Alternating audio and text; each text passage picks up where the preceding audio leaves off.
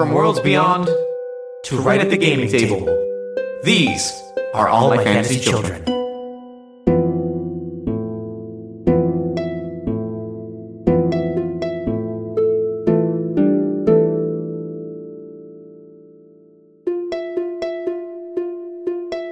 Celeste Silverna, The End of the Ley Lines, Part 6, Pride. Chuk, chuk, chuk, chuk. The shadow trolley sped through the tunnel, carrying a single passenger. Fidgeting on the crunchy red pleather seats, we see a young girl with 2 small horns, clutching an ornate wand tightly in her hand. It's our hero, Celeste Silverna, sitting cross-legged in a passenger car. From her seat, she studied the long metal room. For clarification, visually, the shadow trolley is not different from any other train in our world. Nothing out of the ordinary visually, unless you were like Celeste and have never rode on or seen a train before. But in her car, there were several rows of identical seats, doors on opposite ends of the room connecting to other train cars, and a digital display above each door showing the name of the next stop on the line, which at the moment seemed to be out of order. What was unusual, though, was the sounds she could hear in the shadow trolley. There were, of course, the typical chugs of wheels moving along tracks, the occasional squeaks and groans of machinery, but just beneath those sounds was a constant buzz. Even Celeste, with her limited experience, knew that this was not a sound created by machines. There was a tingling crackle tied to this buzz that let her know it was something magical, she guessed. She had experienced this buzzing sound, this sensation, whenever she had been close to the great magenta horse. She recalled a hum that emanated from it that warmed her body like a hug from a loved one. This hum, buzz, whatever, was quite different. It was as annoying as a fly by your ear. To Celeste, the sound was more like the rattling of a cage than a warm hug. It just sounded wrong. She couldn't put her finger on it, but she knew this train was hurting something. Celeste placed her hand on the floor beneath her to try and see if the sound was coming from its machinery. But when all 5 of her fingers made contact with the cold metal floor, she began to hear them. Celeste quickly pulled her hand away as the sounds of thousands of whispered voices, their words unintelligible, spoke in a chilling chorus. The constant buzz and the endless whispers created a sort of low ambient music in the train car. It wasn't overwhelming by any stretch of the imagination. Celeste had seen her fair share of scary stuff by now, but good God, did she find it really annoying and just kind of creepy. Man, the shadow trolley sucks. No wonder Mr. Seven told me to avoid it. But cutting through the eerie chorus of the shadow trolley was a ring from the digital display. In bright yellow letters, the words Sea of Sorrow scrolled across the small panel. Sea of Sorrow, Celeste said. And information flooded back into her mind. She could hear the words of Headless Seven during his several-day fantasy history lesson. She recalled Seven doing his folksy, silly routine until one particular part in the story, when Seven's goofy tone faded away for the first time. Everybody liked her story. They're like fan favorites and stuff. But anyway, I digress. Celeste, gods were real once, or so the people of fantasy thought. He continued on, recounting the events of the calamity known as the Nocturne. So as the Nocturne played, the seas became perfectly still, halting the elven tides. But the cost was great, and fantasy was almost destroyed by the freeze brought by the song. That is until Arthur, the azure jewel of the sky, traveled to Moon Crescent to duel the composer of the Nocturne, Nymphaeolacus, the Periloon, jewel of the sea. Beneath the perpetual night sky, the 2 battled atop the surface of the stilled ocean. The moon was their audience, watching from high above. It trembled in fear as it saw 2 beings, for the very first time, wield the power meant to protect fantasy against one another. It would not be the last time. But that's another story for another day. Ultimately, Arthur was victorious, and as Nymphaea fell, the water rose to catch her. The music of the nocturne fell silent.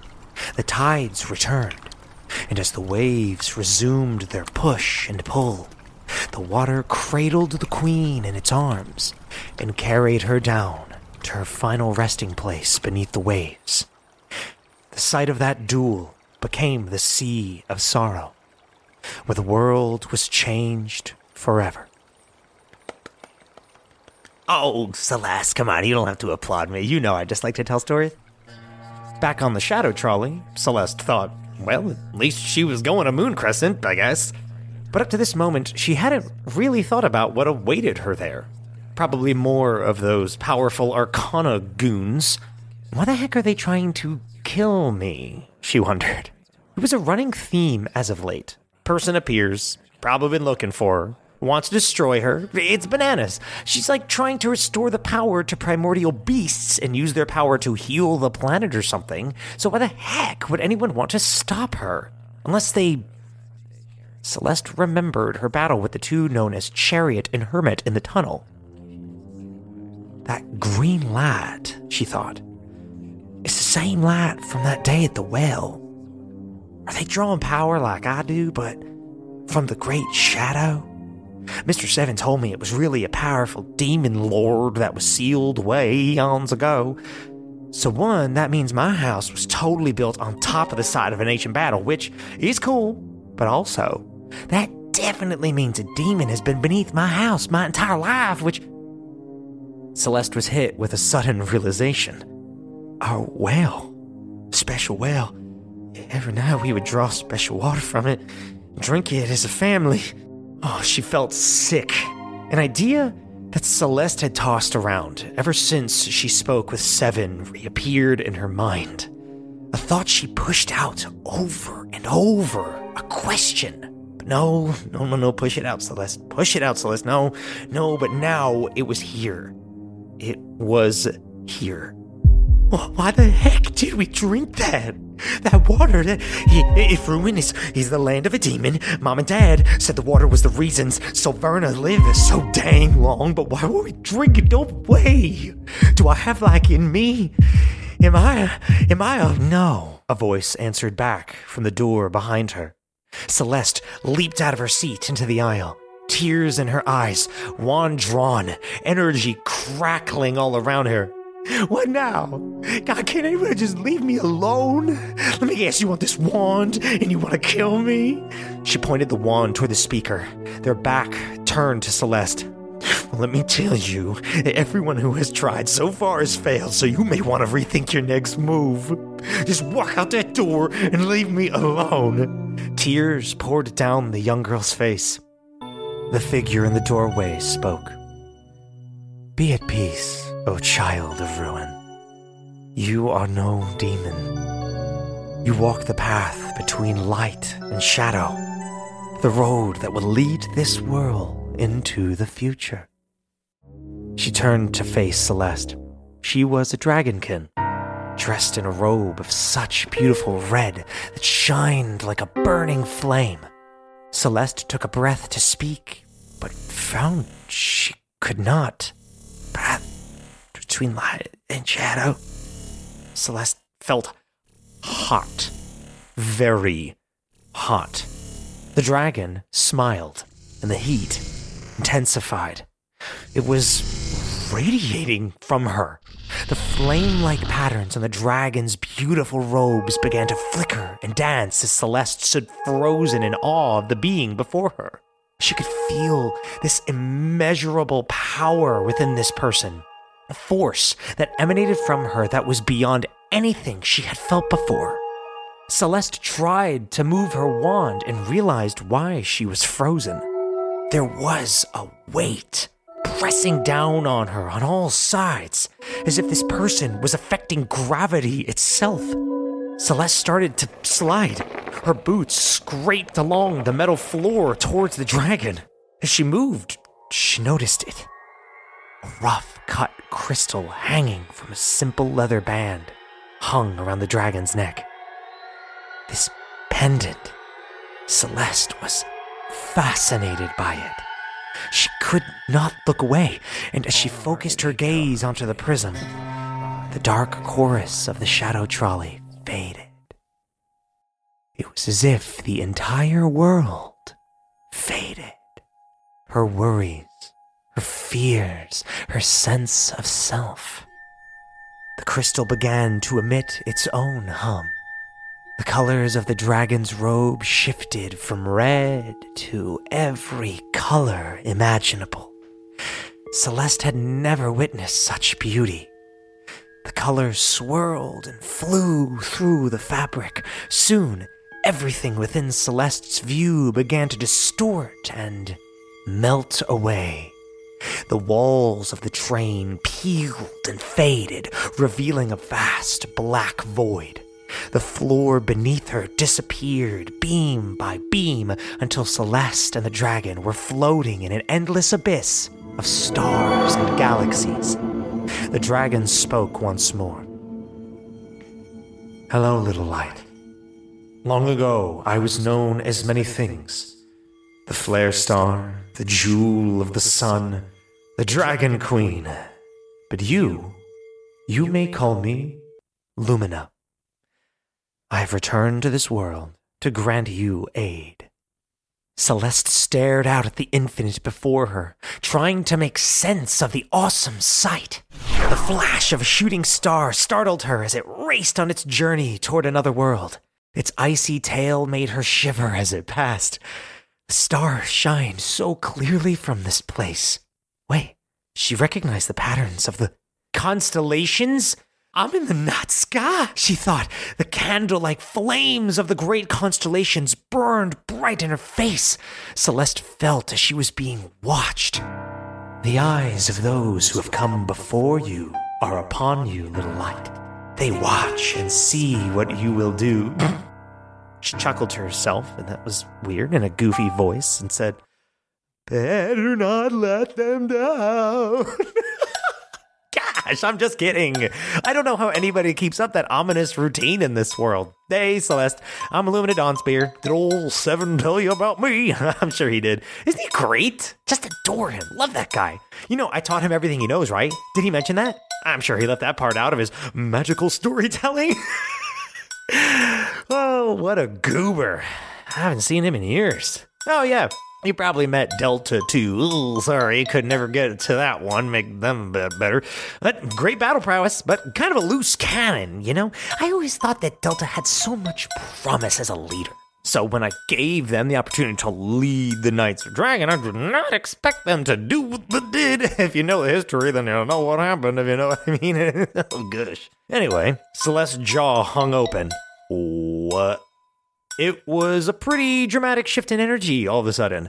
Imagine if a person with the aura of the literal sun suddenly became, well, to Celeste, it was as if Mr. Seven was right in front of her. But like a more polished version, like the biggest version of Seven she could ever imagine. This was no doubt the mentor of the legendary talking knight, Headless Seven. The resemblance was uncanny. She even finished her rant exactly as he would, very suddenly and with a dramatic shift in energy. But she definitely knew who this was. Seven had, in fact, told Celeste all that he knew about her, which, to be honest, was very little. But as she looked into the eyes of this dragonkin queen, she could not imagine her creating the region known as the Vale, training the Knights of Dragon, or leading her forces at the Battle of Iron Hill. Her eyes were just so sad.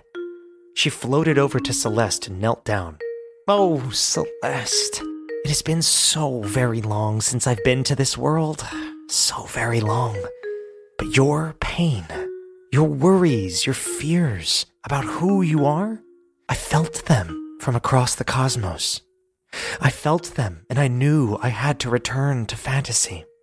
As I arrived, I saw what had happened to the world I was created to protect, and I am filled with a deep guilt. In my selfish absence, the world has suffered greatly, and I am afraid there is little I can do to save it. But you are what this world needs." She took a beat, floated away from Celeste, and gazed off into the void with her hands held behind her back. But first, we must speak of what brought me here. The fears you have about yourself. Am I to understand you think you may be a demon? Celeste thought for a moment and nodded. Lumina continued, the lights of twinkling stars and distant worlds reflected in her eyes. When we first spoke, I told you that you walk the path between light and shadow, that you were no demon, and I meant that, Celeste. In my travels across the many realms of existence, I have learned many things. When I was on Fantasy, I believed that the power I and my 4 colleagues possessed was that of light, of good, of righteousness, whatever you wish to call it, and that the power of our enemies, Sarath the Carrion King and their demon minions, was shadow or evil. As time went on, I began to see that the power both sides wield is neither inherently good or evil. Celeste, did you know that across all realms and planes, there are 2 forces that are a common thread between them? All things are made of one of these 2 energies. They are chaos energy, the power known as magic that is supplied by the ley lines of fantasy, the other being order energy, as most understand it, the demon power. But in actuality, it is the power granted from forces originating in the cosmic plane, where we lie in the material. Now, Celeste looked understandably very confused. People in fantasy who are not plane-walking primordial beings like Lumina Dawnspear have absolutely no knowledge of what the ley lines really are, the cosmic sisters Aether and Astra, or how their energies manifest in fantasy at all. Now, I don't want to go into too many details, but understand that chaos and order, while they've existed in opposition since, well, always, they are simply energy. Almost everyone in fantasy wields the power of chaos and the magic they use, and those known as the Arcana, whom you met in the tunnel, wield order energy. Could the people in fantasy use magic for evil? Oh, heck yes, they can, and they do quite often. Could the Arcana use their order energy for good? Heck yeah, they could, but they don't. Why? Because of who they are. Because of what is in their heart. Because what they seek. This is what matters. Not the type of energy you wield, but what you do with it, Celeste. Now on to you, miss. Being a being of fantasy, you are a being of chaos. But since you spent your days in ruin and drank from water filled with order energy, well, you're now somewhere in between. The best of both worlds. You walk the path between light and shadow. How cool! You're able to wield both freely. And because of that balance within you, you are without a doubt the most powerful being in the cosmos. I'm not joking. Well, maybe not right now, but you will be. From the Cosmic Sisters, to the legendary Ass Arcana Dimday, to Conjure, to me and old Arthur, not a single solitary being has ever been able to walk the path that you do. So no, you're not a demon. You're the best of us, Celeste. That's why you have to restore not just light to fantasy, but heal the damage done by eons of conflict and opposition. And for that, we are sorry. Now, you're almost at your stop, so I have to be quick. Oh yeah, whoops. By the way, you're still on the train. Hee crazy how that happens. Lumina became very serious. The Great Shadow, Sarath, the Carrion King, the ancient evil that I once helped seal away, has revived. You are going to have to face every single member of the Greater Arcana before you can challenge Sarath. The Greater Arcana will follow you until you and your wand are destroyed. Celeste shook her head. Who are they anyway? Lumina huffed and crossed her arms. They are those who willingly accept power from Sarath, sycophants of that fool Arcana Dimday, the servant of Sarath. They know your power and fear it. You are all that stands in the way of their goal of destroying the 5 ley lines and ruling this world for their carrion king. Find the other 4 hearts of the ley line. Gather their power in your wand and wield it. Heal this broken world. She floated over to Celeste and booped her on the nose. Don't you worry about that power of yours, O child of ruin. Your home, your family, your heritage, it's what granted you this strength. It is who you are that has gotten you where you are today. Walk your path with pride, Celeste. Celeste thought of ruin, her home, her parents. Pride and courage swelled within her. Ooh, look at you, having a revelation, getting all powerful, unlocking some potential. I wonder who helped you out with that. Oh yeah, me.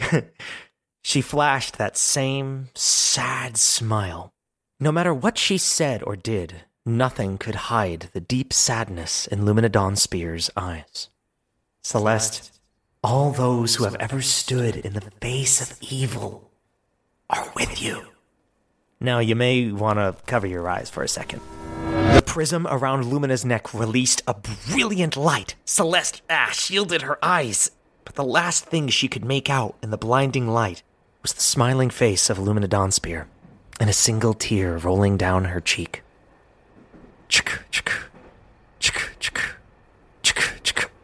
Celeste rubbed her eyes. So bright. Bonk. Ow! Her forehead clanked against the window next to her seat. It was daylight. She was back on the train and out of the tunnel. Ding, ding, ding, ding. In bright yellow letters, the words Sea of Sorrow scrolled across the small display panel above the door. Celeste rose to her feet, looked at her reflection in the glass window, and noticed something new about herself. When the sunlight hit her eyes, they shone with the colors of the rainbow. Just like Lumina's robes. She smiled and winked to herself before taking steps toward the door. Mom, Dad, I walk this path that you paved for me, and I won't let you down.